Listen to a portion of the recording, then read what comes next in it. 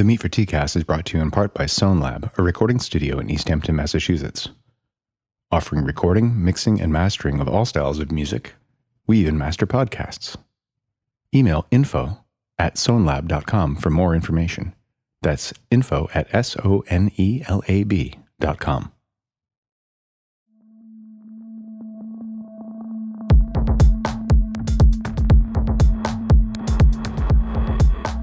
That's the record button. Have we started? We have started. So, this is the Meat for TCast. We might always start like that. Who knows?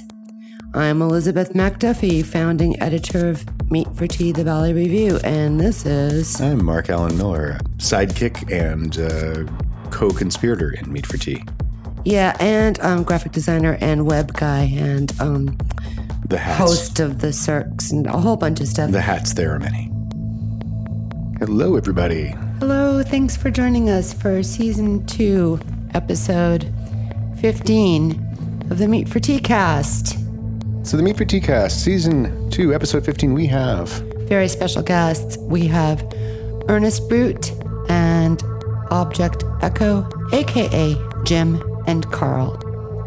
I've published a fair amount of Ernest Brute's writing, and Ernest Brute and Object Echo have performed at 100,000 Poets events and Poetry Pros and Pints, and I believe also at a Meat for Tea Cirque when they were a Zicatane. I remember the poster. I think so, yes. And Yeah. also on They've been really involved. a recent virtual Cirque as well. Yep, the last one. So that's what we have for you today. It's quite straightforward. We've got some music from them as well, recordings. It's music and spoken word and their own special brand of those. Very specially, we have them improvising, and they're both remote in their homes on Zencastr talking with us, but we have them improvising a piece together. Well, provided it sounds good when I go to edit it. Because you know how recording music over Let's Zoom hope can be. we can give you that, but if not, we have other stuff. But let's hope we can give you I that. think you'll have to stick around and find out. Yeah, well, there it is. The suspense builds. So I think we could just tuck pretty much straight into Ernest Brute and Object Echo. Pitter patter. Let's get at her.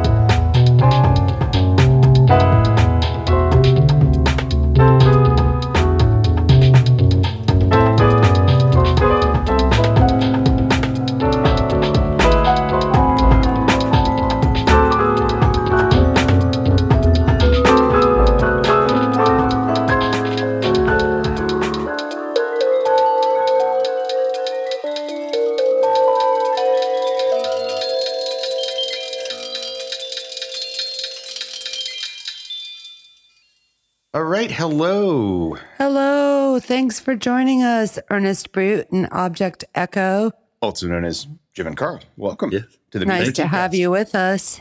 Thank you. It's really nice to be here. Thank you so much for doing this. Yes, thank you very much. We're psyched to have you. I'm trying to remember, Ernest Brute, when we first met, when you first came across my radar. As I recall, it was at an Unbuttoned night. Was it at an Unbuttoned night? I think everything in East Hampton kind of converged at the same time. There was the book fair, there was Unbuttoned, and then I ended up at a Cirque. Maybe Tom Crean told me about it. Oh, yeah. And I realized that East Hampton is where it's at. Still is, I hope. Yeah, no, yeah, it's all bubbling under right now, being COVID times. Yeah. Yes. Going underground. Or just going online, Yeah. going Zoom. Yeah, the first time I went to the Cirque, I was just absolutely blown away. And Aw. I love the format. I love the film. I love. I was in the brewery and the events that you did related to it, like the Poems and Pints. Just the whole feel of it was very exciting. I was just lucky to be on board and part of it. So thanks again for that too.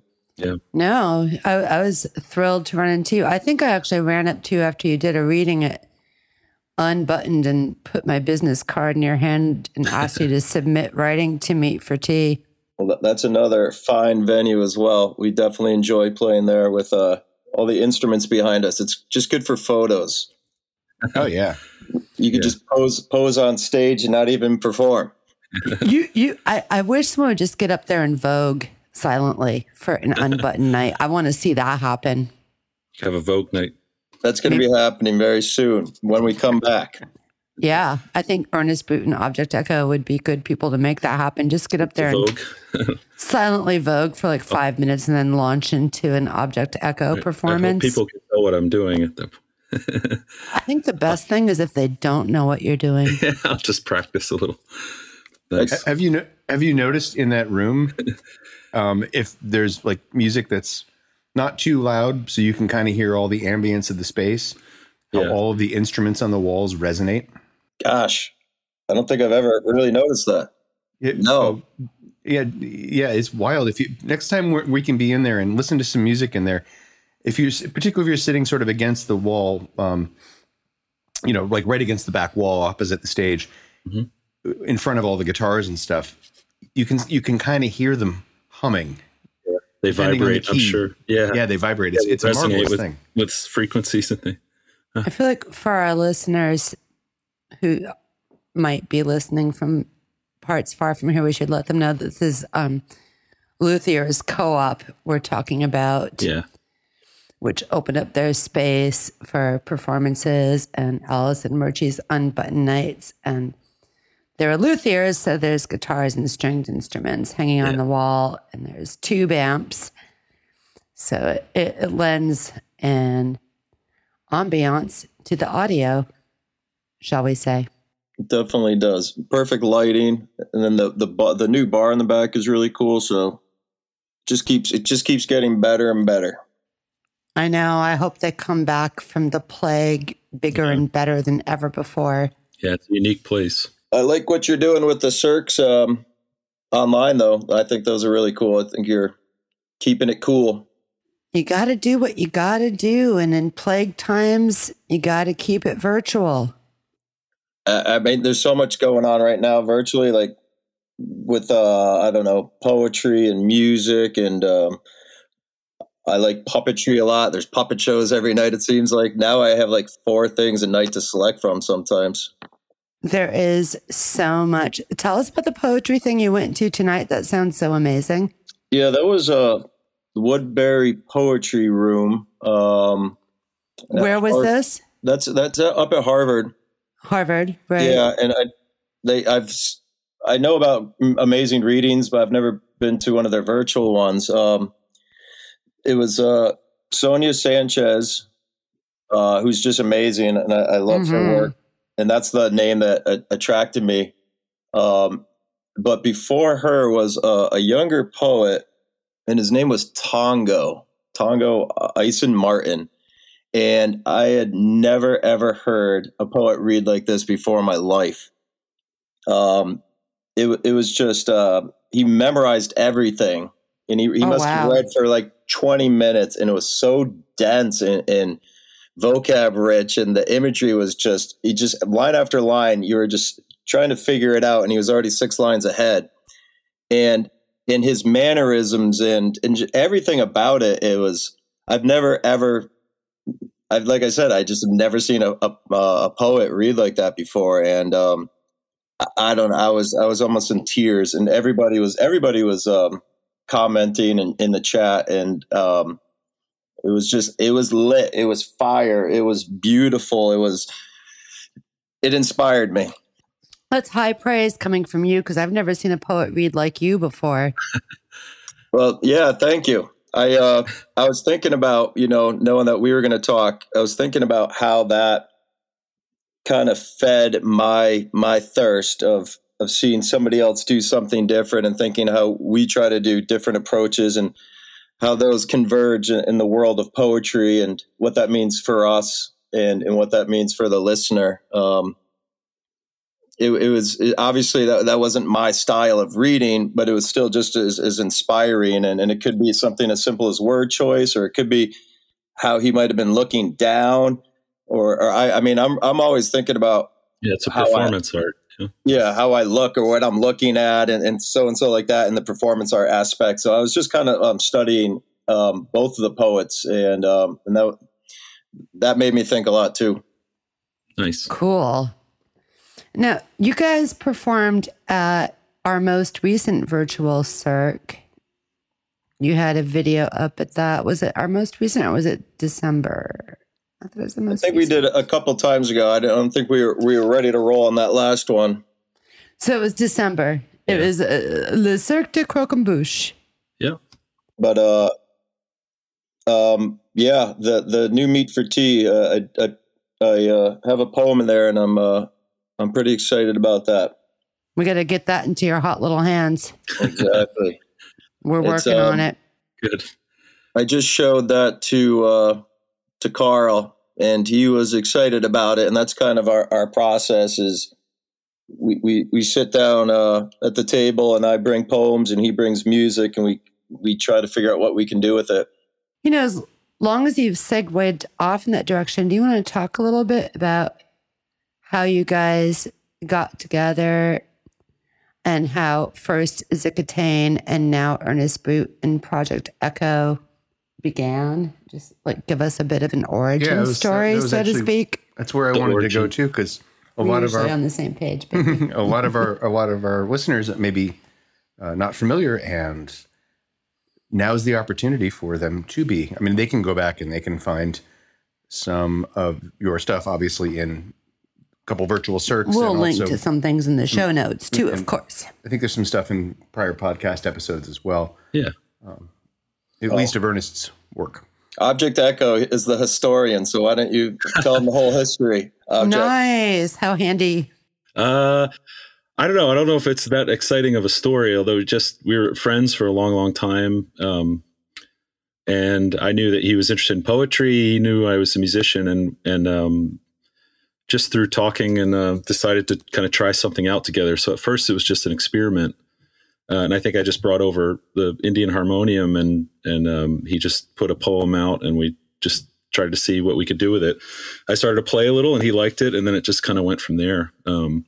So originally it was just like the harmonium with poetry, spoken word, just sort of me as the background. And then gradually it became, over the last few years, more collaborative, doing videos, doing electronic music, kind of branching out into other influences, certainly, like even outside of music and poetry.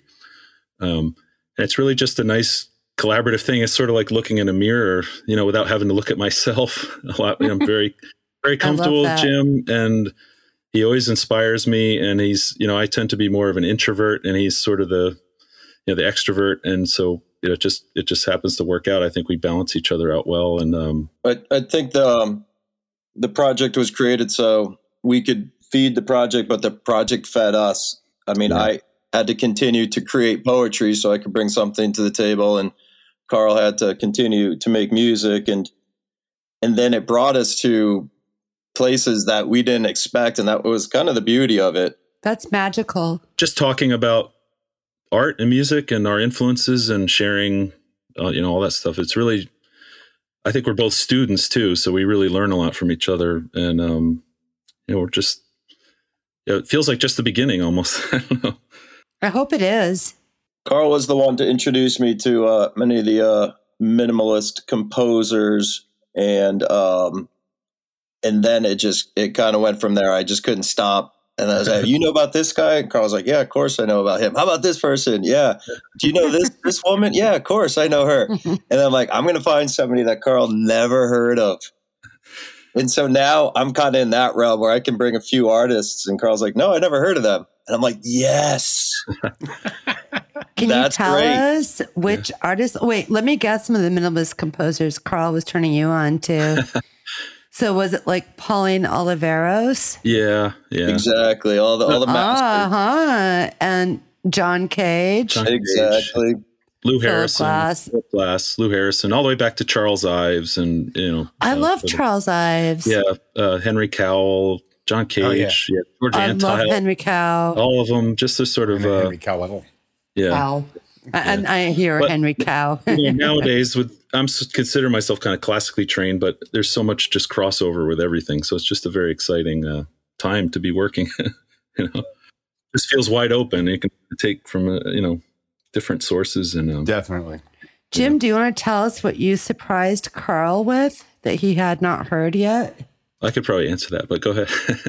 Or you can, Carl. No, I want your voice to be here I'll see too. what Jim says. All right, say it. Well, I was thinking of poets, people that were connected with movements that I had investigated. Maybe Jackson Mac Low I didn't know about, and he had a relationship with Phil Niblock, who I knew, and so that was just one that I was thinking of.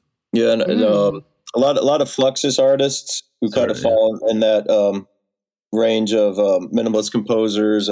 I know the Fluxus artists well. I have a Fluxus story. A Fluxus story? I do. That sounds dirty. Tell us. Well, this is supposed to be about you all talking. But I met a woman who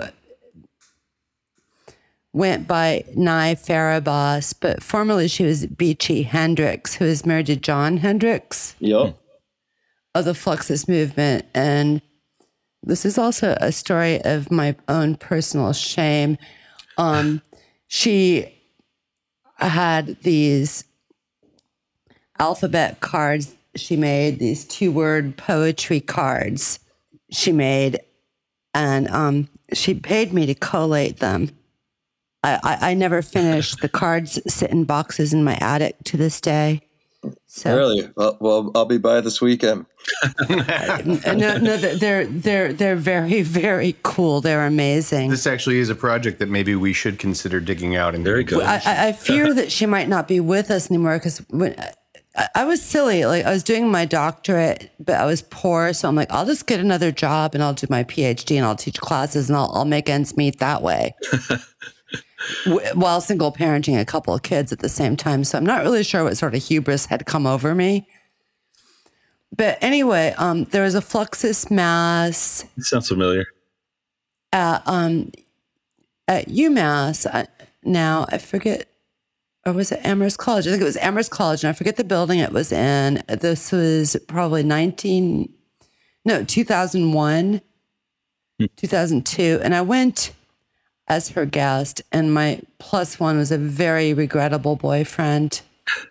But it was wild because it was a full Fluxus Mass, the gorillas and the mass being told. And she made herself known as an in-member by, biting one of the greeters on the arm as we went in. And because I was our guest, I got invited to the Fluxus dinner afterwards, where I got to sit next to Carolee Schneebaum, who did Meat Joy. And this is before Meat for Tea, and Meat Joy did influence Meat for Tea. Yeah. and it was snowy that night. And we had Yoko Ono was supposed to be in attendance, actually. And we had a note from her apologizing for her inability to attend because of the snowstorm. But she provided us with a blank canvas and exhorted us to enjoy our dinner and drinks, but when we're done, to please take whatever we had not finished and smear it on the canvas, which would then be sealed and returned to Yoko Ono. Really? That's awesome. Oh, this is a thing that happened that I was there to participate in. And I'm jotting things down that I can possibly use in poems, and I just jotted down Fluxus Dinner. Fluxus Dinner. Nice. Fluxus Dinner. That sounds really cool. Thanks for sharing that story. It was wild. I feel Return to very, sender. very sad to still have the what were they called? The language boxes. Language boxes, yeah. I The think so. language boxes. I still have them. Some of which are collated, but I don't know how I thought I'd have children and a doctorate I was working on in classes to teach. But I needed to earn more money, so I'm like, I'll just take this on and I'll do this somehow. It's like 1,000 or 2 boxes worth of cards, I think. Whoa! Wow. You know what? It's We fate. should set up a party and just do the thing. Yeah, I think this is a. We could do a Ernest Brute Object Echo performance related to him as well.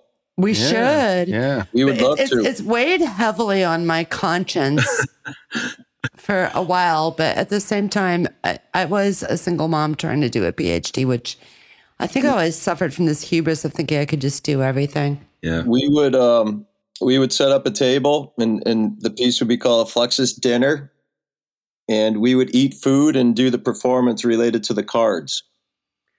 I like it. This is a future plan for once we're all vaccinated. Yes. Okay, I'm. Yeah. Soon. I don't know if you can see that we're doing a pinky swear right now. That's you. happening. Pinky swear. I'm doing one with you then. I'm Thank doing you. a solo pinky swear. Yes, pinky swear. Four-way pinky square. Pinky swear. That sounds so kinky. 4-way. Or Pinky swear. Four-way pinky swear. All right, I'm going to jot that one down. That's good. This is I'm glad you're getting ideas. 4-way pinky swear. Four-way pinky swear. There will be some weird poem out of this. absolutely. I'm excited to hear it. You should probably read it at the end of this podcast. If it's ready by then. Live, And live if Carl has harmonium ready, he Oh, I could should go get it. accompany it. Carl breaks out the Ooh, we harmonium. could have a live Ernest Bruton Object Echo thing happen right here should. and now on the podcast. I'm wild for that. If Zencaster allows it to be recorded without glitching, that'd be awesome. I could go get it. Yeah, I could go set up. It'd just I take me wanted a minute. to. That would be rad. I wanted would to, like that. While we're sort of still on the topic of sort of poetry and music, I wanted to see if either of you know of the band Clipping. Yes.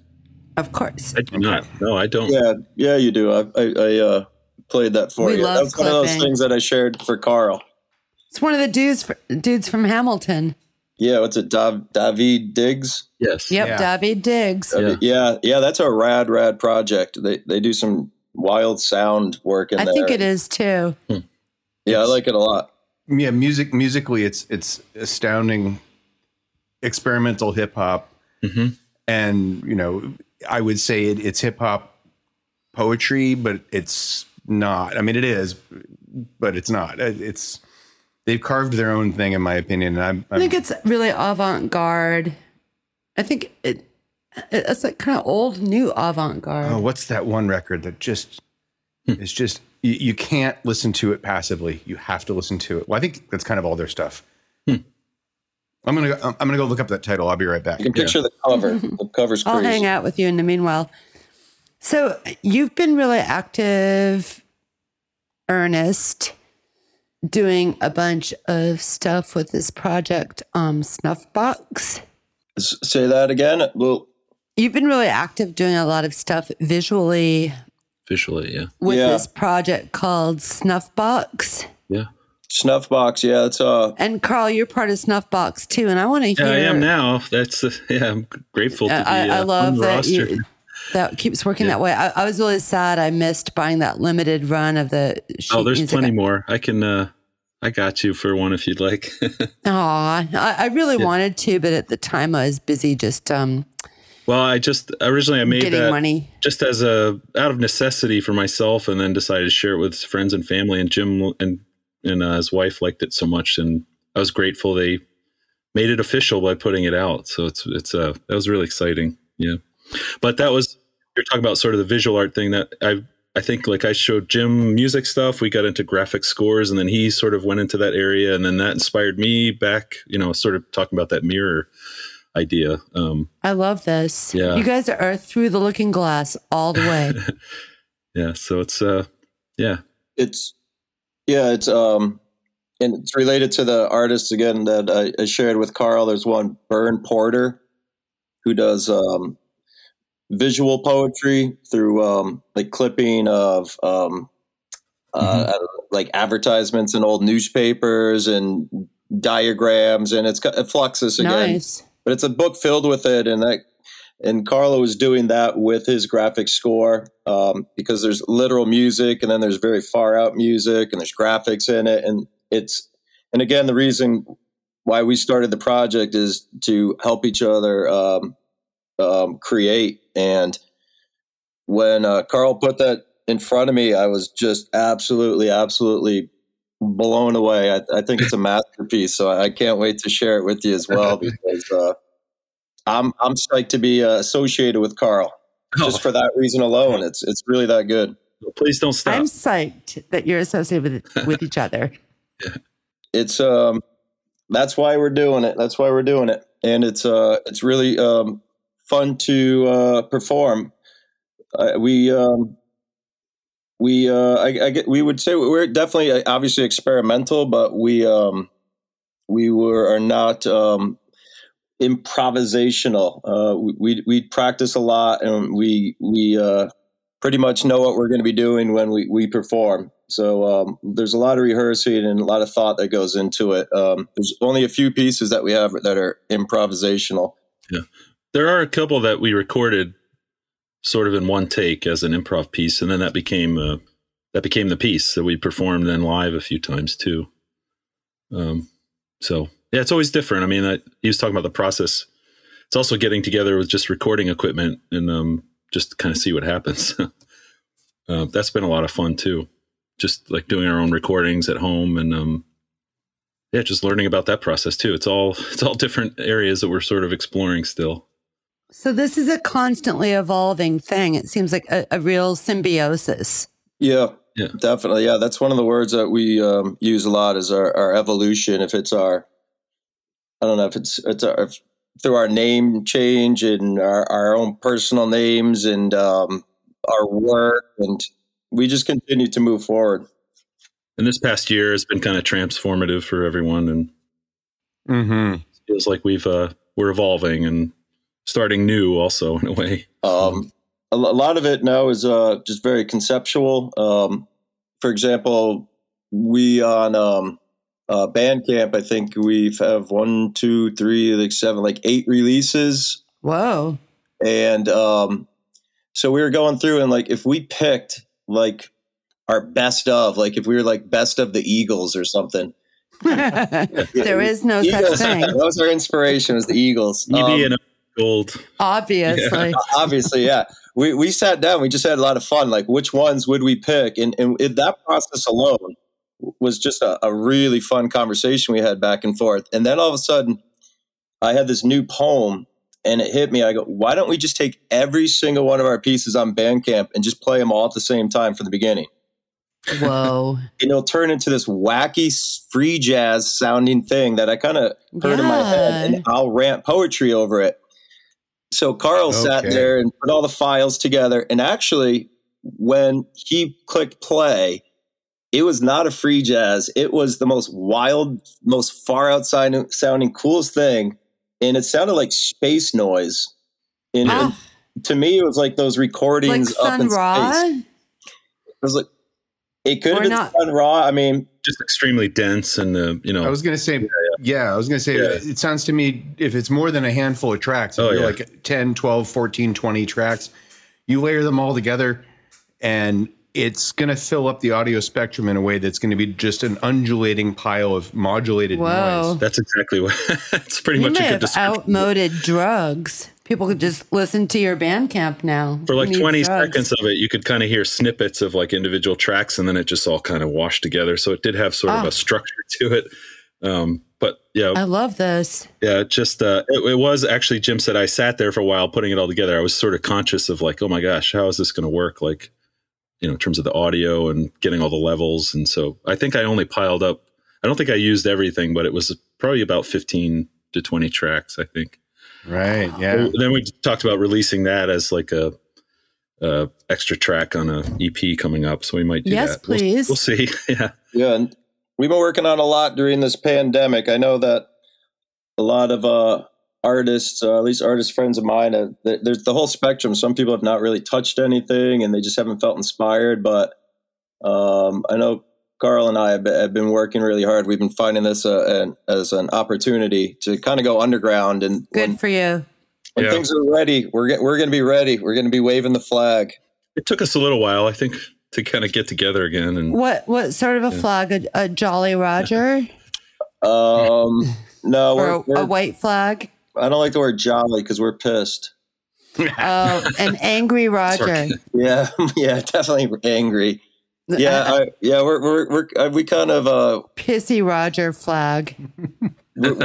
we try to, and besides being conceptual and experimental, we try to go very political and social justice issues, and it's I there. appreciate that. Yeah, we one of our first pieces was I was reading a thread on Facebook right when Obamacare came out, and somebody's like, wow, this is great, and everybody's like, this is super, and then all of a sudden this one person's like, yeah, well, now your taxes are going to go up, and so all of a sudden I started to hear Peter and the Wolf, and how perfect. Yeah, and I was like, literally just popped into my head, and all of a sudden all the animals were talking, then the wolf would come in, it would be like the conservative and like try to like bring everybody down. So I was like, Carl, this has to be a piece. So he got all the samples of all the animal sounds, and he would play those while I was reading the thread of the Facebook, Facebook thread. And again, it was like one of those things where we finished it like, wow, this is crazy. Weird, but we'll see. Yeah. It's political. And then at the same time, people laugh because they understand the humor. That should be a rock opera, like with different characters being the duck and Peter and the huntsman and the wolf. Well, the only problem with a lot of our work, though, is it gets outdated very quickly. I mean, doing like Obamacare pieces right now are kind of not the. We should be doing pieces about the wall or tearing down the wall. I don't know. You know what I'm saying? Yeah. Mass shootings against Asians and oh random people in supermarkets. God. Yeah. We did that piece for you in November where Carl droned, and that was like an 8-minute piece, and I was saying all the senators' names, the Republican senators who are Buddha. That was so good. That's one of our EPs now. It's actually we recorded we've got to put the link in the show notes so I think it was originally a listeners can get it. Yeah, it was like an improvised piece. I think it was even improvised for that airing. Yeah. And so that's kind of outdated too, because all those senators aren't in office right now. It still applies, but I mean, things move so quickly. Yeah. So, no, I relate. I haven't done much since December, but 2020, particularly when my studio was really, really slow during the shutdown, I was writing a lot of material. Albums a lot. I did a lot of singles. I've been making art. Nice. But I did a couple and magazines. Yes, and magazines. I did a couple tracks, an EP around June, and then another track a little later on that were very politically, tied into what was happening. If you're not politically motivated now, you're not motivated. But it was happening. I'm just going to say it. It was tied into what was happening at the moment, and I know very well that the lyrics on a couple of those songs are going to be pretty dated, but I still think that hopefully the message will, carry forward. So I was going to apply that to what you're doing. It's like, okay, yeah, Obamacare kind of old news, but it isn't because it's still something that is hotly contested. We still Right. don't have health care for all. True, I'm and still it's- waiting to get vaccinated because I'm apparently at the young, fresh age of 58. Really? Yeah, you didn't know that? Yeah, I'm old as fuck. No, I'm just surprised you haven't gotten. Well, I'm surprised that your age, of course, but I'm surprised you're not vaccinated. Well, I don't have enough comorbidities. I should probably eat more, I guess. You should go get in line at CVS right now. I should go get fatter. If I was obese, I'd be eligible tomorrow. I have asthma, but that's all I have for comorbidities. And they don't recognize autoimmune disorders. So, I think as of this week, they're opening it up to where you can pre-register. Anybody can pre-register. Yeah. So It's happening here. yeah. I can try to get obese in the next few days. Wasn't Well, I'll there let you know there how a it works state out. that had like if anyone had been a smoker, it was like, did you see that in the news? They were like, If anyone had ever been a smoker in yeah, their it was lives, this sort of ridiculous criteria. It was like North Carolina or South Carolina or something. Yeah. I can't remember. well, Virginia. of course, I Yeah. was I have been a smoker in my life, but I don't know how that. Yeah, what? Did anyone make it through adolescence without smoking Yeah, I ever? mean that was people's response was like, that's pretty much everyone who lived through the 90s. I mean, I'm sorry. I came up as a punk rock girl in the 80s. Yeah, we smoked. Yep. You couldn't go to CBGB's without a cigarette in your hand. They wouldn't let you in. You couldn't And go to CBGB's without just being a secondhand smoker completely anyway. And you didn't have filters on those things either, damn it. Not if you didn't want to be called a wuss. Yeah. Yeah. It had to be caramel unfiltered or else. The speaking of the vaccination, I refuse to put any words about the pandemic in any poems right now, though. I don't know why. Good. No, good. You know what? Maybe Not too soon. Maybe too soon or something. I don't know. Not because they're dated. I just feel like everybody's kind of doing that. I just don't feel like it's something new. I don't know. No, if it's not lighting a fire in your brain, you should definitely exclude it. mean, I think that's the criteria. If it doesn't do anything for you creatively, exclude it. It's Yeah. not the thing. I think in the first month or two, I did a graphic score of some really far out work that was Whoa. inspired by the pandemic, and then I just haven't touched it once. We Yeah. should maybe have some artwork clips to put with this episode. I want to see some. So you very generously, and I owe you a huge gratitude and debt, did a big old full page ad for an exhibit you're going to have that was in the December issue right before the pandemic. Oh, the hit. December 2019 issue, sure. Yes. Yeah. And thank goodness, like by the hair of our teeth, you kept us in print. And then I felt so bad because the pandemic hit Oh, we owe you one. That's what it is. and the show didn't happen. And A good faith one when it does happen again. No, that's all right. I'm happy to help you and you help me. That's kind of it's our symbiosis. It's Yes.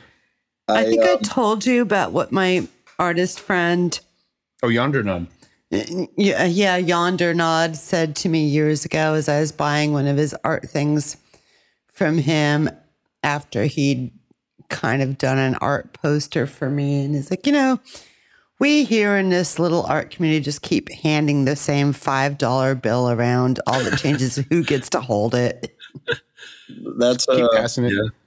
that's really cool. I like that. The same $5 bill.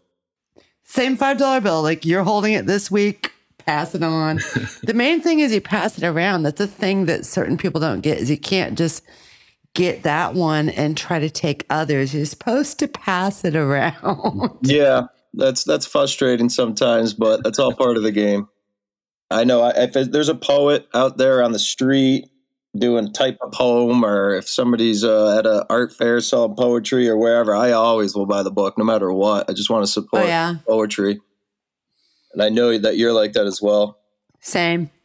All the way. Although I'm not out in the street a lot being unvaccinated and being an extremely old lady. So Well, yeah, now you can do donations through all these performances. Everybody's asking. I do. And although the most recent thing I want to donate to is I want to donate to causes against racism and violence against Asians. Yep.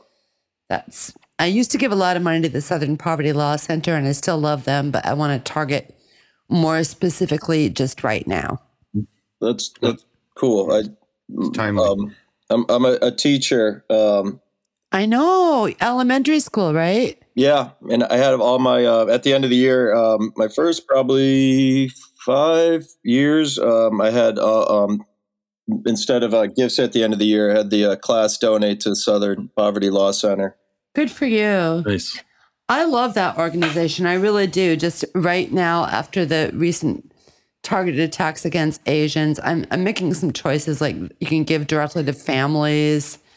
I'm just going to try to figure out because I have a little bit to give. They must be so busy. I mean, I hear them quoted all the time because there's so many radical groups out there. I mean, they must work all day just trying to identify them, and we really need their help because we do. Yeah, some of those groups went mainstream this last 3-4 years. Yes. Well, some of those.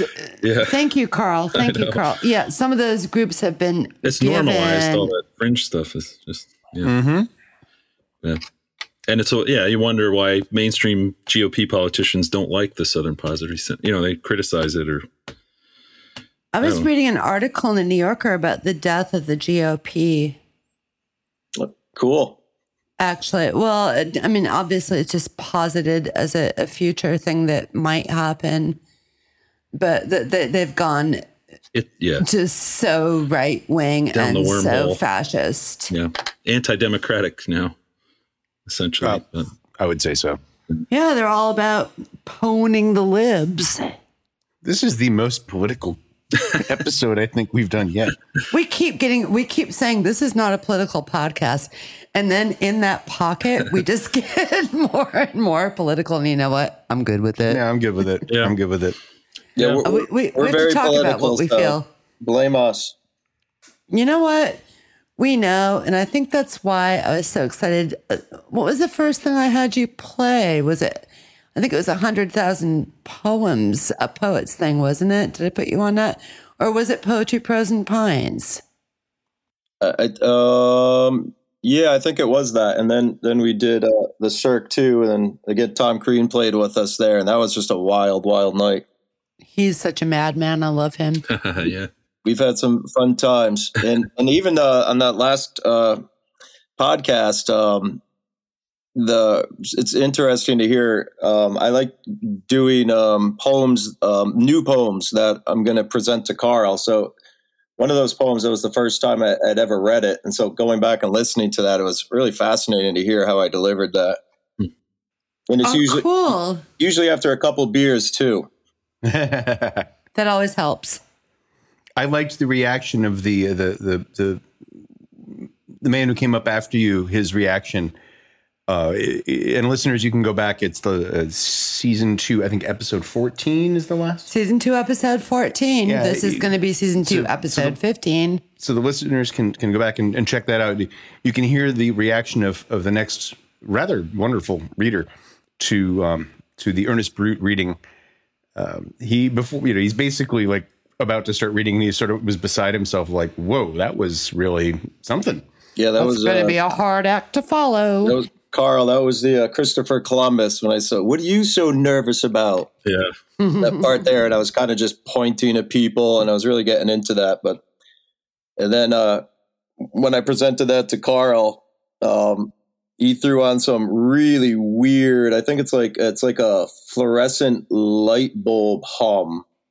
And it kind of sounds like you're in a almost like, I don't know, if I feel like you're in this really concrete walls, maybe a hospital or there's interrogation room or something. You know what? When you're in the ER and they finally let you in back in an exam room, and then you realize it's going to be that interminable wait, and then those bright bulbs. That's what it makes me. That was the tone of the poem, exactly.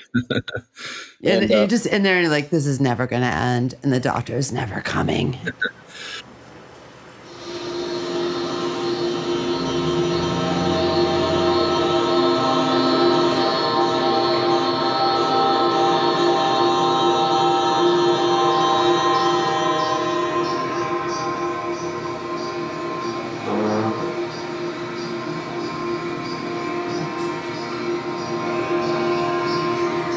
couldn't the Indians see Christopher Columbus's ships as they approached?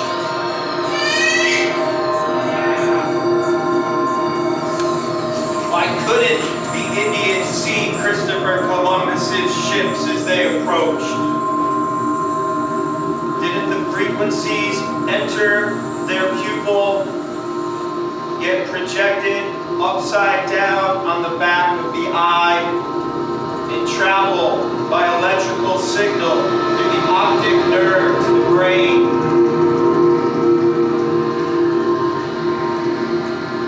What did the brain do? Fail to register the sight. Ignore the signals like the nerves sometimes do. When exposed to a rotten smell like garbage. When an itchy sweater continues to touch the skin. When nerves are exposed when chewing food. With broken teeth after a night of grinding.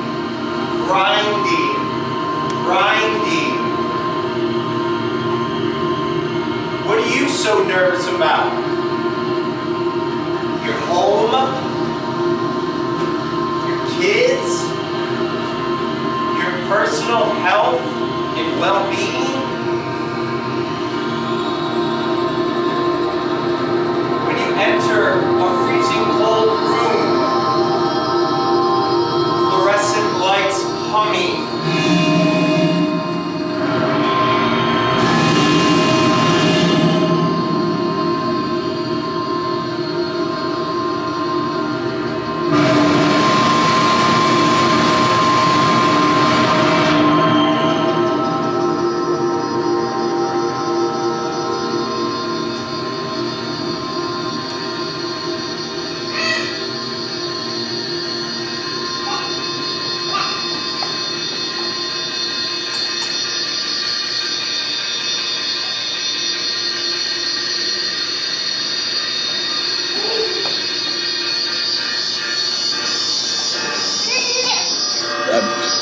If you don't mind, I'd like to tell you one more Please piece that tell we did. us Yeah, about it was everything. I had a back surgery, and I'm digging. Wow, that's inspiring. I had back surgery, and I was put in an MRI machine. When was this? This was about 10 years ago. Okay. I was going to say, I feel like a terrible friend if I never was like, oh no. No, you didn't know me. I'm all back to normal now. Looks like it. So I was inside of an MRI machine, and they said, "What type of music would you like?" And they ran down like 3 types, and they all sounded terrible. But they said I thought they said classical, but I guess it was classic. Classic. So now I'm inside the MRI machine. Van Halen. What's that? So it was Van Halen. No, it was I did close. Yeah. They were playing Phil Collins, and it was In the Air. Ew. But that was one of the pieces I remembered. Everything, it was so bad. So the racket inside of the MRI machine was just jarring, and and I was listening to Phil Collins, and at the same time I was trying to meditate. I was chanting Om, and as soon as I was out of the MRI machine, I go, "Yep, that's a piece." So I sat down at the table. I go, "Carl, get the music to Phil Collins, find MRI machine sound effects, and I'm gonna just Om." And he looped the Om, so it sounds like this one continuous breath. Do you have that available? Yeah, that's on one of our EPs. Super. I want to hear that. That's amazing. I had an MRI experience a couple of years back too, and they also offered me like a bunch of channels, and I selected the one that I thought would be the least offensive. I don't remember what it was, but then I get into the machine, and there was no music playing in the little earphones, and so I just listened to the machine. Yeah, it's actually cool, right? I love the drone listening. Yeah, I love listening to all the whirs, hums, clicks, motor machine buzzes. music. We read. Well, metal machine music, I suppose, but in this case, yeah. Metal. But I always misspeak. I love the sound of an MRI. It was a terrific experience, and I'm so glad they didn't pump like Led Zeppelin into my earphones. Phil Collins. Pearl. I'm sorry. But what it did, like when we edited it together, the two, like the drone of the machine and then the sort of drone of the music, they actually kind of went together, and the timing sort of worked out with all the clicks and the extra sounds. So.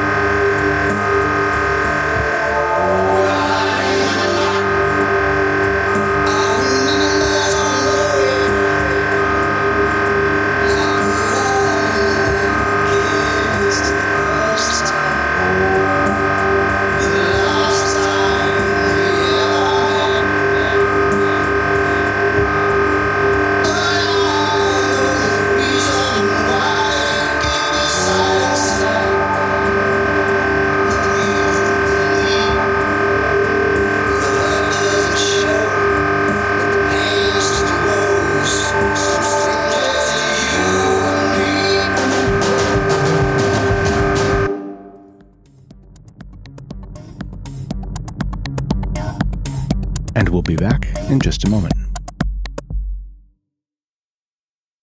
Hey Elizabeth, I don't even know what to say about Meet for TCast. I'm a fan of you guys and I want you to keep going forever. Your conversations are fun but serious at the same time. It's so informative to be listening to you guys. It's so chilled out that it makes me want to relax and just listen. I could go on and on about you guys. You guys are the best, and not just in the whole music thing. It's just like how you have your conversations and how you build up these questions and how many turns it takes from there. Oh, I just love it. So just please never stop recording, because I don't know what I'd do without you guys. And welcome back. No, I could see that. Actually, being really cool. Yeah. Although I misheard you initially, and I think clavicle music could be a cool theme. I'm down. Can we do it for the Fluxus dinner? Yes, clavicle music. Is it The clavicle Fluxus music? dinner. Yeah, Clavicle music. clavicle music. I love it. That's awesome. I think it has to happen. Clavicle music, Fluxus dinner, 4-way pinky swear, and death of the GOP. It's coming together. It's really turning into a solid piece. I thought you were talking about claves. Yeah. Not yet. Not yet. So, Carl, what nature of historian are you? Tell me about that. Oh, I mean, I've studied classical music. I'm a trained, I have a graduate degree in composition, which is sort of centered on Western classical music, but I've got a pretty varied background with different kinds of music. So it's sort of but music that's sort of where I come from. What I realize is like that I just think of, I don't know. I mean, I think of Bartók as an experimental musician and Beethoven as an experimental musician. And, like you mentioned, Pauline Oliveros, that sort of came later to me. Like when I got really interested in the Indian harmonium, I just felt I'd always known her work a lot. And then I got, obviously in the last few years, more into drone music. And I've always been really into melody and counterpoint and harmony and all that sort of stuff. So it took me a little while to really appreciate more ambient drone experimental stuff in that way. And, but I'm really drawn to her music, especially that she was drawn to the sort of sound of those reed, like a reed instrument, like I'm doing now with the Indian harmonium. Just I love that. Something really elemental about it. It just really like pulls you back, sort of like just reminds you to sort of be back in touch with sounds in general.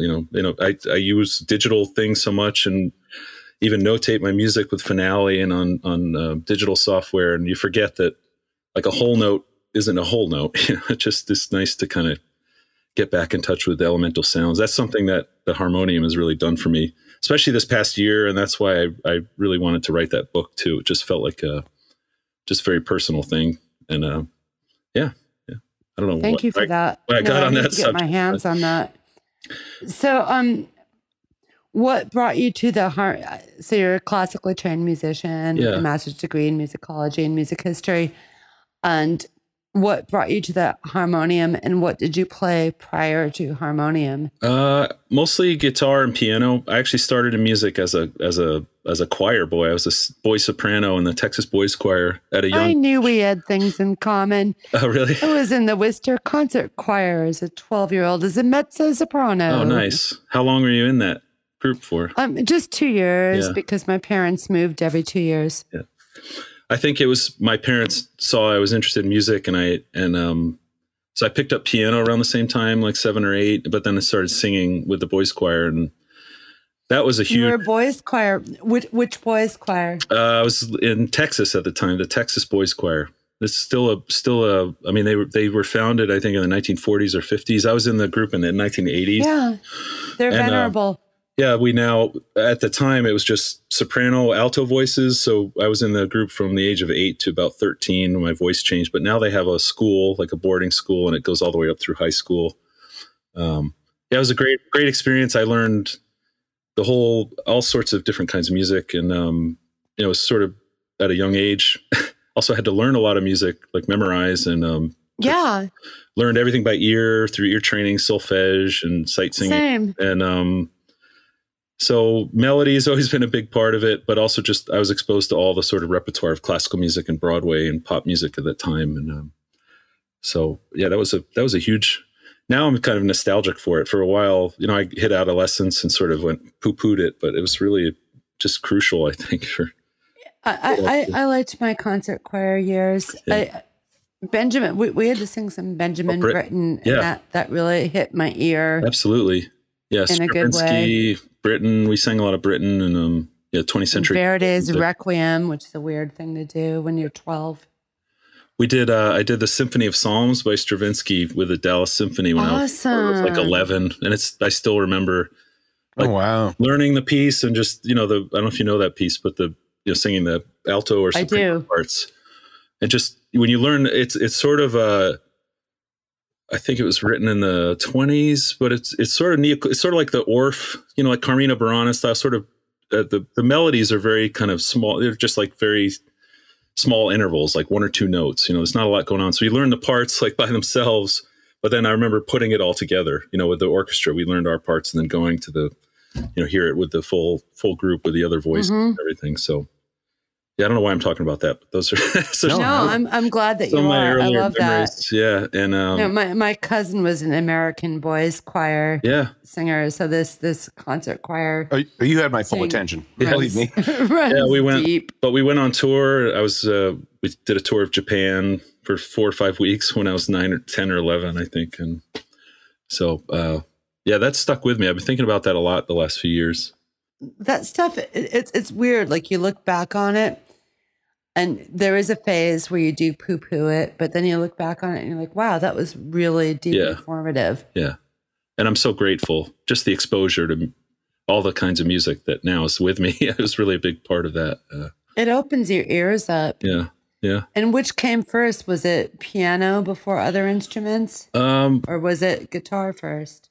Probably piano, and then when I hit middle school, it was all guitar, like Van Halen, and you know, it's like right in the 80s. Yeah, absolutely. Halen. Eddie Van Halen. Carl was a mess. Hammer on. Yeah, I was a little metalhead in the 80s, and I got obsessed with guitar and you know, all the typical guitar player magazines, and then got into high school. How you get the chicks? Yeah. Yeah. It worked out all right. It worked out great, Carl. It worked out okay. Yeah, so I chose wrong because in the 80s, I was a synthesizer guy. And yeah. That's how you don't get the chicks. Oh. It worked out for you too, Mark. Yeah, I did okay. Yeah. Yes, you did. I was into that too. Yeah. No, I had the new wave hair.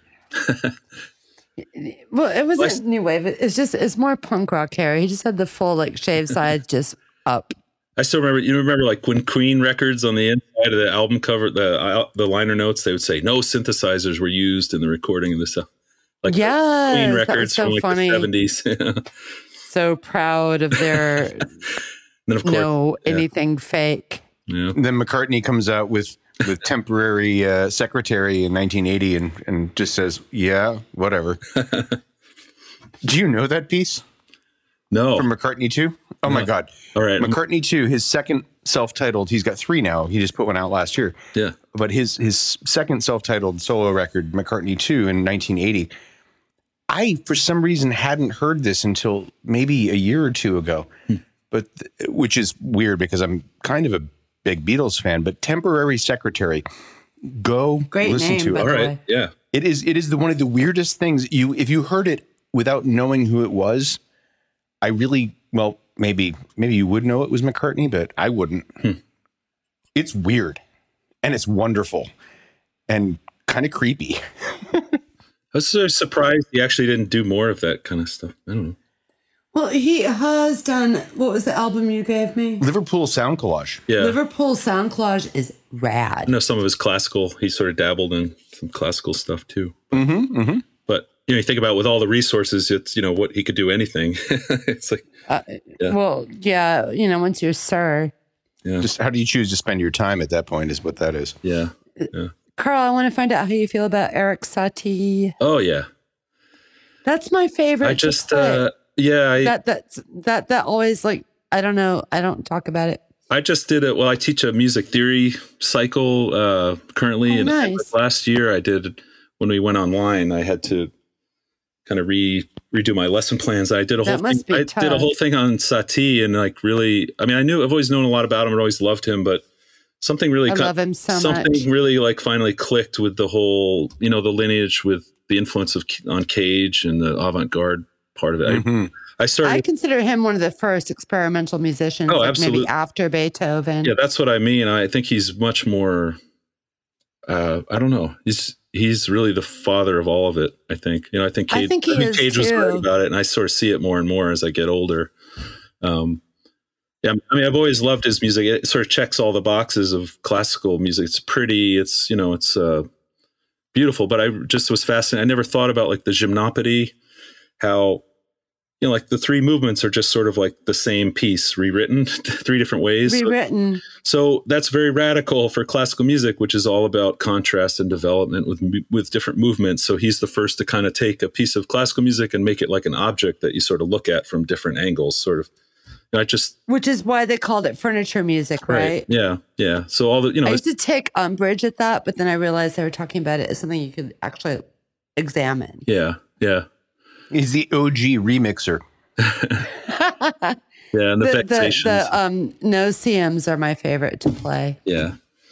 I love the no-seums. So you play some of his music? Like you play yourself? Oh, I play Satie. Yeah, that's great. I'm a classically trained piano girl. Yeah, I'm out of practice right now. It's very accessible, but it's also, you know, it's not too virtuosic. It's, you know, playable for sure. Yeah. It's playable, but it's also it's not particularly rewarding because I think if when you do perform it, it sounds like the most simple shit ever. Yeah. So people don't realize like how hard you work on subtlety and tempo and everything because it sounds like dead ass easy. And on the page, it doesn't look like much too. That's sort of the minimalist part of his music too. He's also such a dick. Like for the no-seums, he doesn't give you any measures. You've got to work out the time signature for yourself. Yeah. And then his playing advice is like open your head. Right. And with perspicacity. Yeah. And you're just supposed to figure out what to do with that. That's great. So he's kind of a dick about that. Yeah. It's sort of challenging all the conventions for sure. It's the open your head. That's sort of like predicting like White Rabbit or something. Yeah. And this is like 1923. Yeah, it's sort of a punk rocker of that He's a weird little bird. Yeah. And you've probably read all the stories about his apartment. Like I read a lot about him. Yeah. He was an odd little man. Yeah. He died a virgin and a garret penniless is the story I heard. Yeah. He apparently admired women, but never really quite worked up the courage to speak with them. I think early on he had a broken heart over someone that there's some story about a piece that has like teardrops on it or something. I forget what it is. Oh, I haven't heard that. Time to get over shit, dude. That happens to us all. But I like that he, you know, they found in his apartment, he went through a period where he was the velvet gentleman. He just wore the same suit every day, like a velvet red suit. That must have smelled great. And then, so they found like in his apartment, he had like 12 outfits, the same outfit. And then, so I think of Cage, like in his late years, wearing all that denim stuff. I think it was sort of like a similar act. Maybe. I think so. Oh, sure. I always think of when I think of a visual artist analog to Erik Satie, I think of Joseph Cornell. They both just like resonate on the same wavelength to me. Yeah. Just that really shy man that had a really awkward relationship with women, but obviously loved them, but kind of died alone and pretty much virginal. Yeah. Produced such an amazing creative output. Yeah. And he was kind of an amateur too, you know, in a way. But a brilliant amateur. Like Cornell visually is one of my real idols, just like Satie musically is. Yeah. And everyone respected him, all the bigger composers. Satie was worthy of respect. Yeah. I wonder if we should... It's hard to explain. Just, you know, I think you mentioned it, I was thinking about, I was presenting him to my students and trying to show him in this light of just being a very radical artist. And it's sometimes hard to do that with these past figures. He was a radical. He was, there's a book, I can't lay fingers on it right now, but it's just like the history of experimental music. And Erik Satie is classified as the first. Yeah, I think so. Rightfully so. Like if you listen to, you know, that piece Parade, that is wild. Yeah, there are sirens. There are horns. Yeah. You should listen to George Antheil, you know, the Ballet Mécanique. Oh, yeah. Yes. So it's sort of all in I think of that time period. I think he wrote that in Paris too, in the 1920s. So the futurists were doing their thing too. It was like all in the air. I love that. Yeah. The concept with electronic technology coming to the fore, it influenced, I think, everybody. Like, oh, well, there's these vacuum tubes and radio, and it's a sort of a new frontier. And I can imagine that must have been an extremely exciting thing to be influenced by at the time. I think even Antile, like the Ballet Mécanique was all synchronized player pianos, which they didn't have the technology to do that. So right. So the performance fell apart. I mean, he wasn't able to do it in his original vision until I think the 90s was the first time they performed it in the original Somebody form. did it in the 90s. Yeah, I remember reading about who that. should UMass. do that And it was because they now had MIDI technology, and they could sync up those MIDI, do it all in MIDI sequencing. And think about it, in a way, he had this conceptual idea that was way ahead of its time. The technology wasn't available to do that.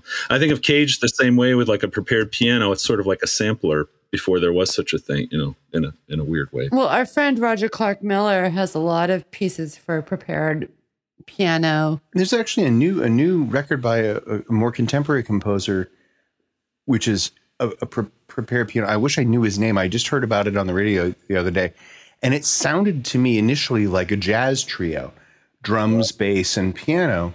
But it's prepared and piano. It was all prepared piano, and I was like, wait, hold on, that's one person. Wow, that's astounding. I've got to look that up. It was You got to put that in the links too, as well. Got to put that. Yeah, I got to find we've that. got a lot to do to edit. Was it Hauschka? Hauschka? Hauschka? Does that ring?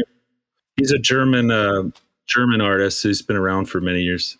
Maybe. Yeah. I couldn't say. It went by very quickly, and I was driving.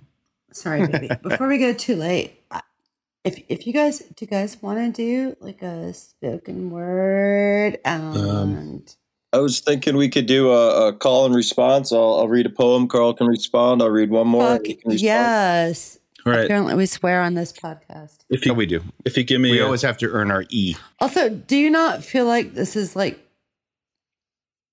I've been feeling this is the Weimar Republic for years. Like we're in the interwar period, and there should be more isms. Like they got their surrealism and their fauvism, and I'm hoping we build our isms too. Fuckidism. Jot that one down too.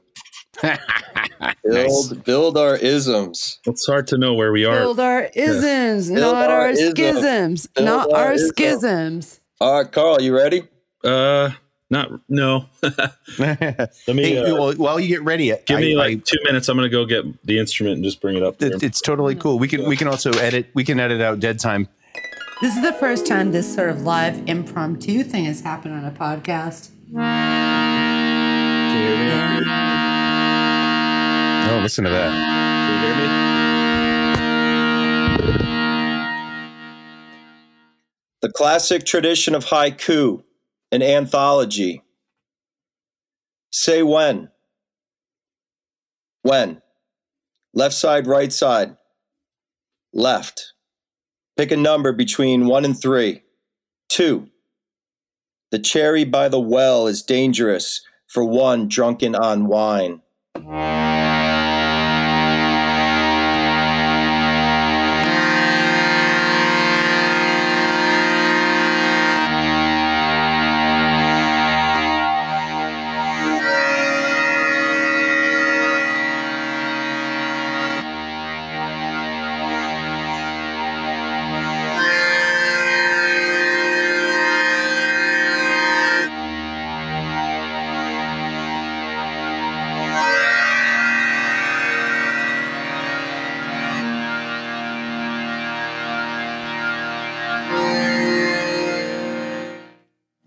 Valentine's Day Eve.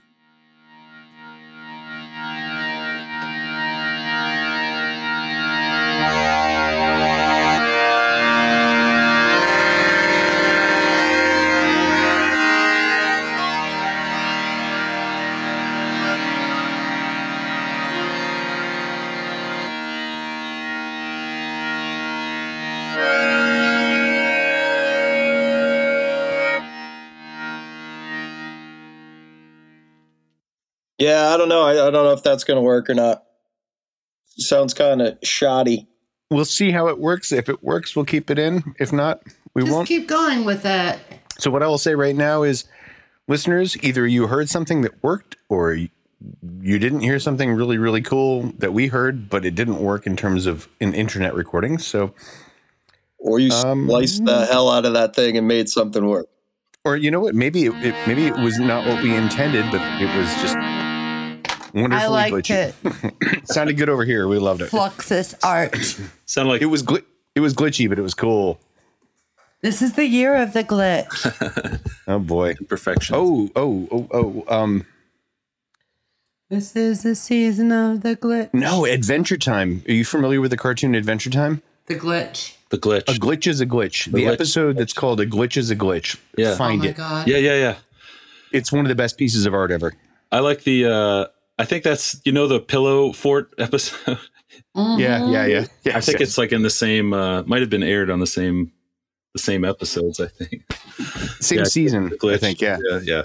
A Glitch is a Glitch we is wrap one this is up? one of the best pieces of art ever. Yeah. Well, yeah, we should probably wrap it up. I want to jump back in though, just circling back around. That was beautiful, by the way. Thank you so much for that. It was impromptu and off the cuff. I think it's a first for us on the podcast, actually. That was the first thing anything happened like that on the podcast. We've talked thank about you. we've talked about the ability to record people here in our dining room Yeah. live. Under our flying spaghetti monster, 3 elephants and an octopus. Yes, which we have. But we haven't been able to do it because since we really got the podcast off the ground, it's kind of been COVID. So, I mean, we've been doing it for longer than a year, but we really haven't had an opportunity to have anybody come into our place and record live. So that was actually the closest we've gotten. It was great. But I wanted to circle back around. Clipping. We talked about clipping very briefly. And the album that I was referring to that I think is the one that has made the strongest impression on me is Splendor and Misery. Let me see. Splendor Image. It's Yeah, I don't sort have of about. It's about like basically this guy is on a interstellar spacecraft. There is a slavery element. It is I remember this very one. intense, and it is unbelievably It beautiful. was very Colson Whitehead influenced. Oh, perhaps so. I don't know the reference, but I'll take your word. Literary influence. For it. Yes, of course.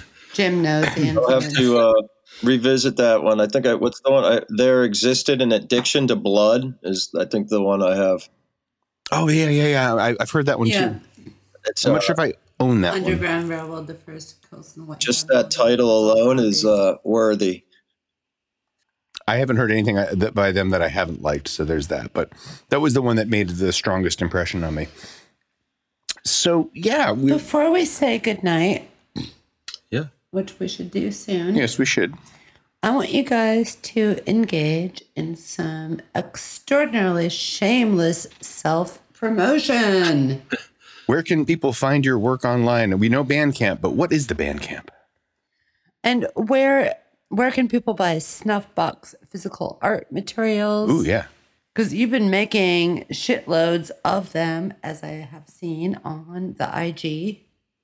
Yeah, so Snuffbox is on Facebook and IG, or IG now, I guess, and Instagram.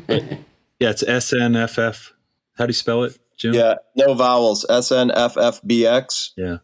and I love that. I just throw images up there all the time that excite me. But when I do They're so have good. shows, I post them on there and promote them. I have a show right now that's a piece of work by a Hartford artist, or he's in Middletown now, Adam Viennes, and he has a painting that I hung up in the middle of the woods, and it's up for 1 year exactly.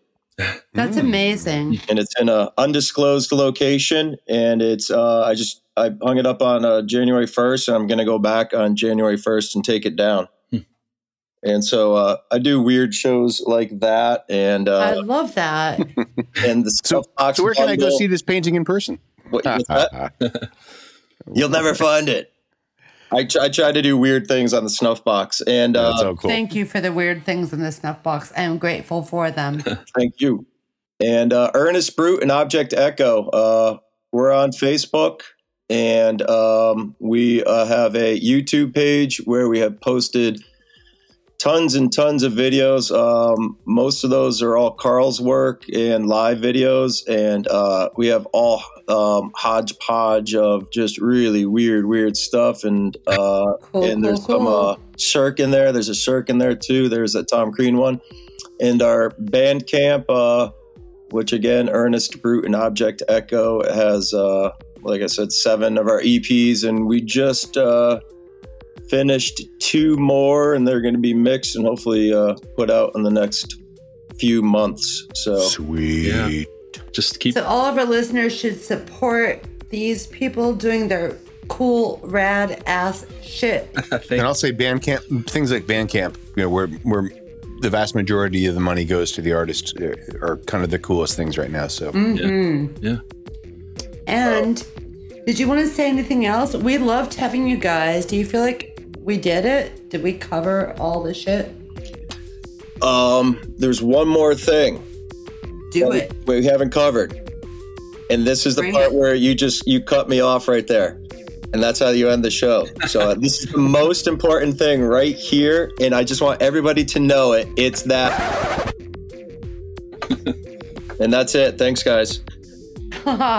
Love you guys. Thank you Thank so you much. so much for being here. That's great. Thank you. Thanks for talking to us. This is That wonderful. was rad. Yeah, thank you. so I much. think I'll go find one of those like record scratch noises and put it in there. That'll be it.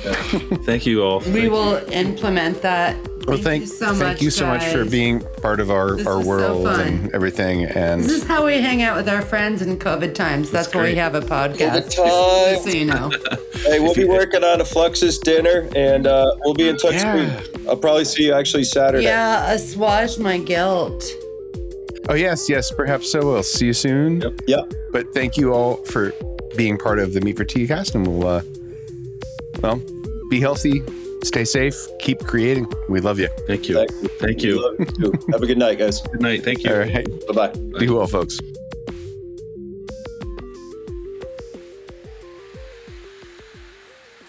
Peter and the Wolf. Act 1. Scene 1. Start.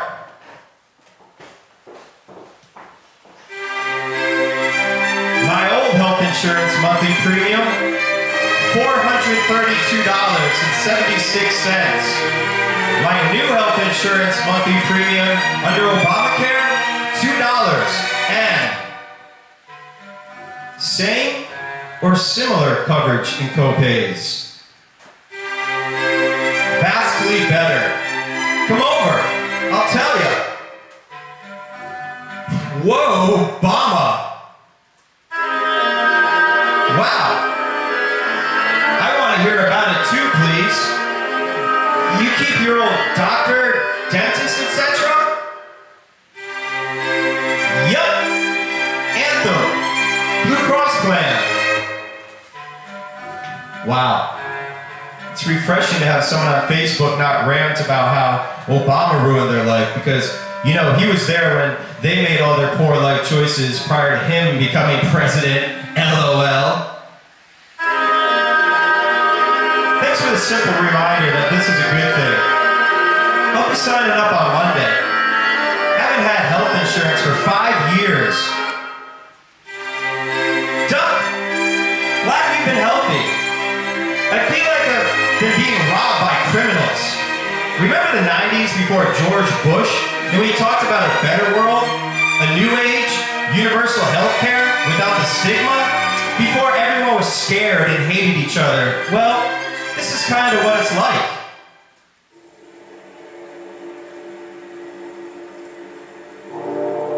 Peter, would you be willing to take the $430 you just saved and each month donate that to a charitable cause?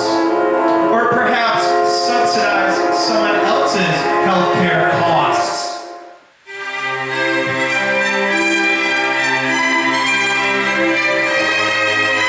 Okay, Wolf. Bring it on. What? What?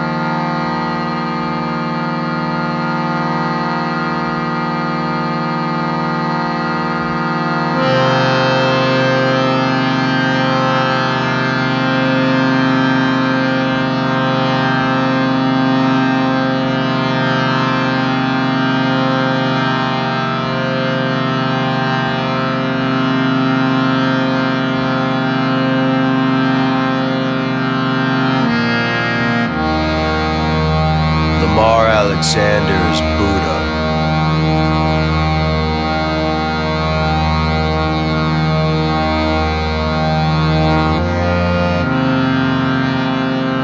John Barrasso is Buddha.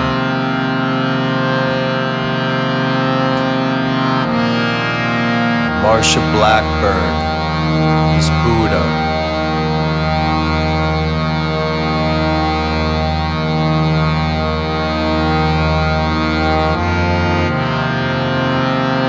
Roy Blunt is Buddha.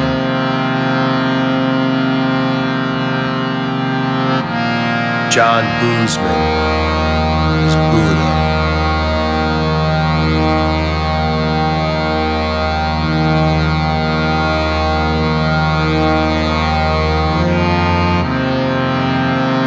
Mike Braun is Buddha.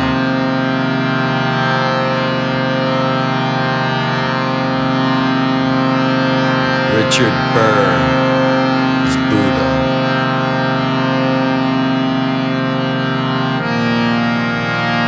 Shelley Moore Capito is Buddha.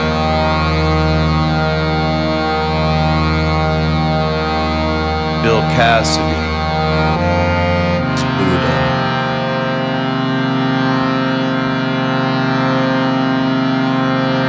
Susan Collins is Buddha. John Cornyn is Buddha.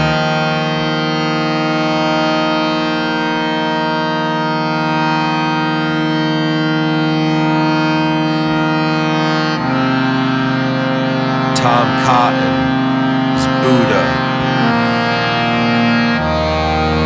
Mike Croppo is Buddha. Kevin Kramer is Buddha.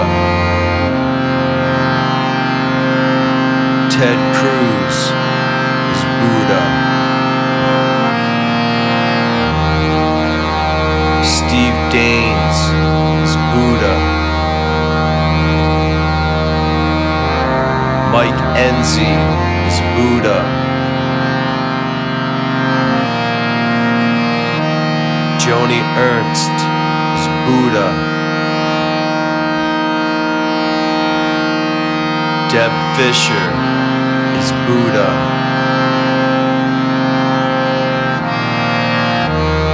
Corey Gardner is Buddha. Lindsey Graham is Buddha.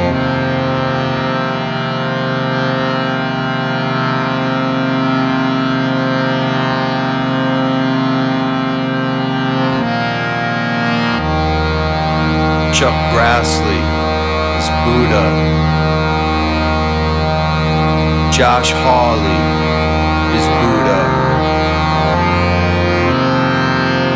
John Hoeven is Buddha.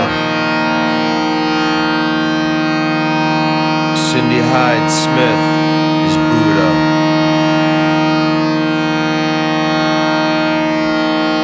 Jim Inafay is Buddha. Ron Johnson is Buddha. John Kennedy is Buddha. James Langford is Buddha.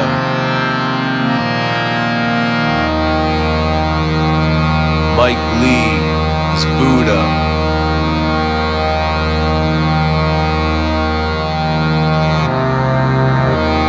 Kelly Loeffler is Buddha.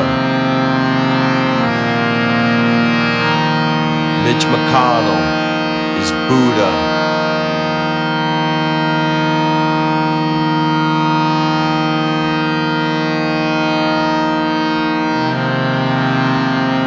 Martha McSally is Buddha.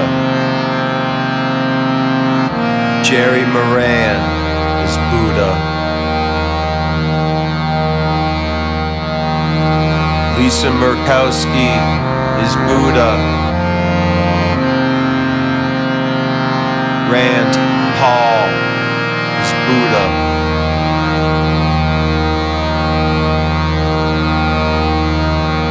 David Perdue is Buddha. Rob Portman is Buddha.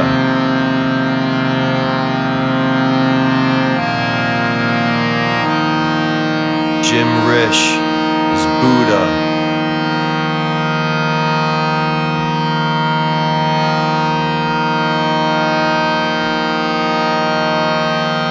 Pat Roberts is Buddha. Mike Rounds is Buddha. Mitt Romney is Buddha. Marco Rubio is Buddha. Ben Sass is Buddha. Rick Scott is Buddha. Tim Scott is Buddha.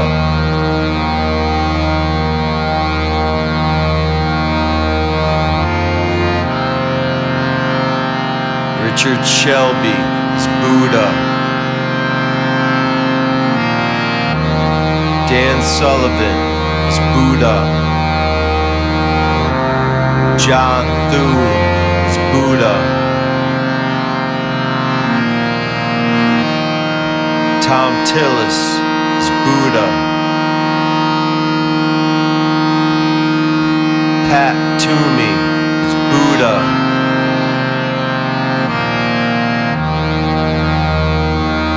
Roger Wicker is Buddha.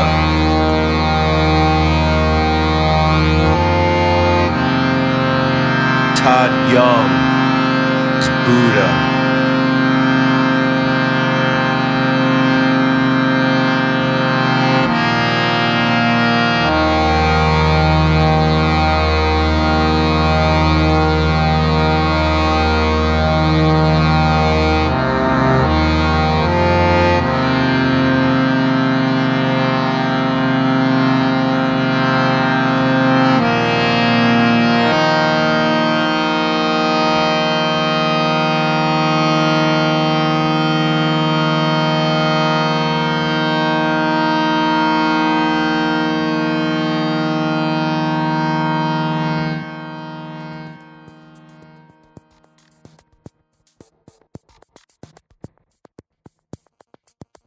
Wasn't that amazing? Aren't you glad you stuck around till the very, very end so you didn't miss even one riveting second? That's what you got to do. Every Meat for TCast, stick around to the very end.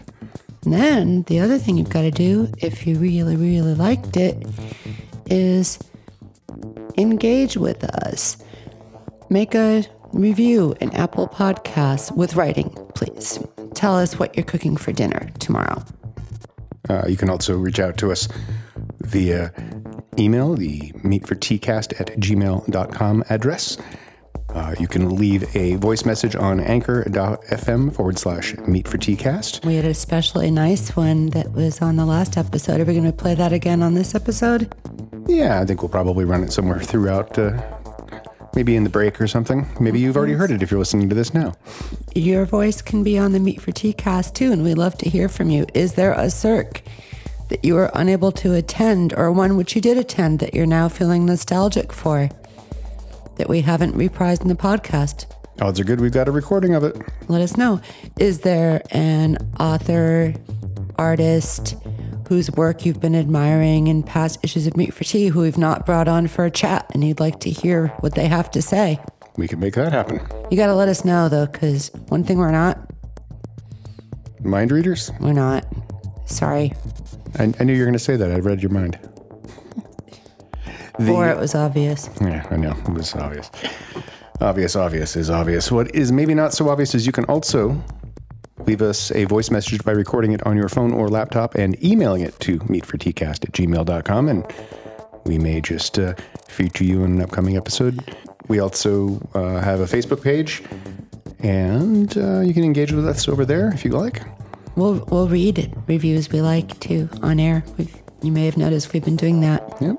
If you want to support us, you can go to meatfortea.com and click on the donate page, or subscribe to the magazine, or buy an individual issue or a PDF of any back issue or current issue that we have. PDFs are only $5, and the issues are, in average, about 140 pages long. So that's quite a bit of bang for your $5. And every little bang helps us over here. So we appreciate everybody's support. And there's been a lot of it recently. We're very grateful. So thank you all for being part of the Meat for Tea thing. And I guess we'll see you next time. Sayonara, sweeties.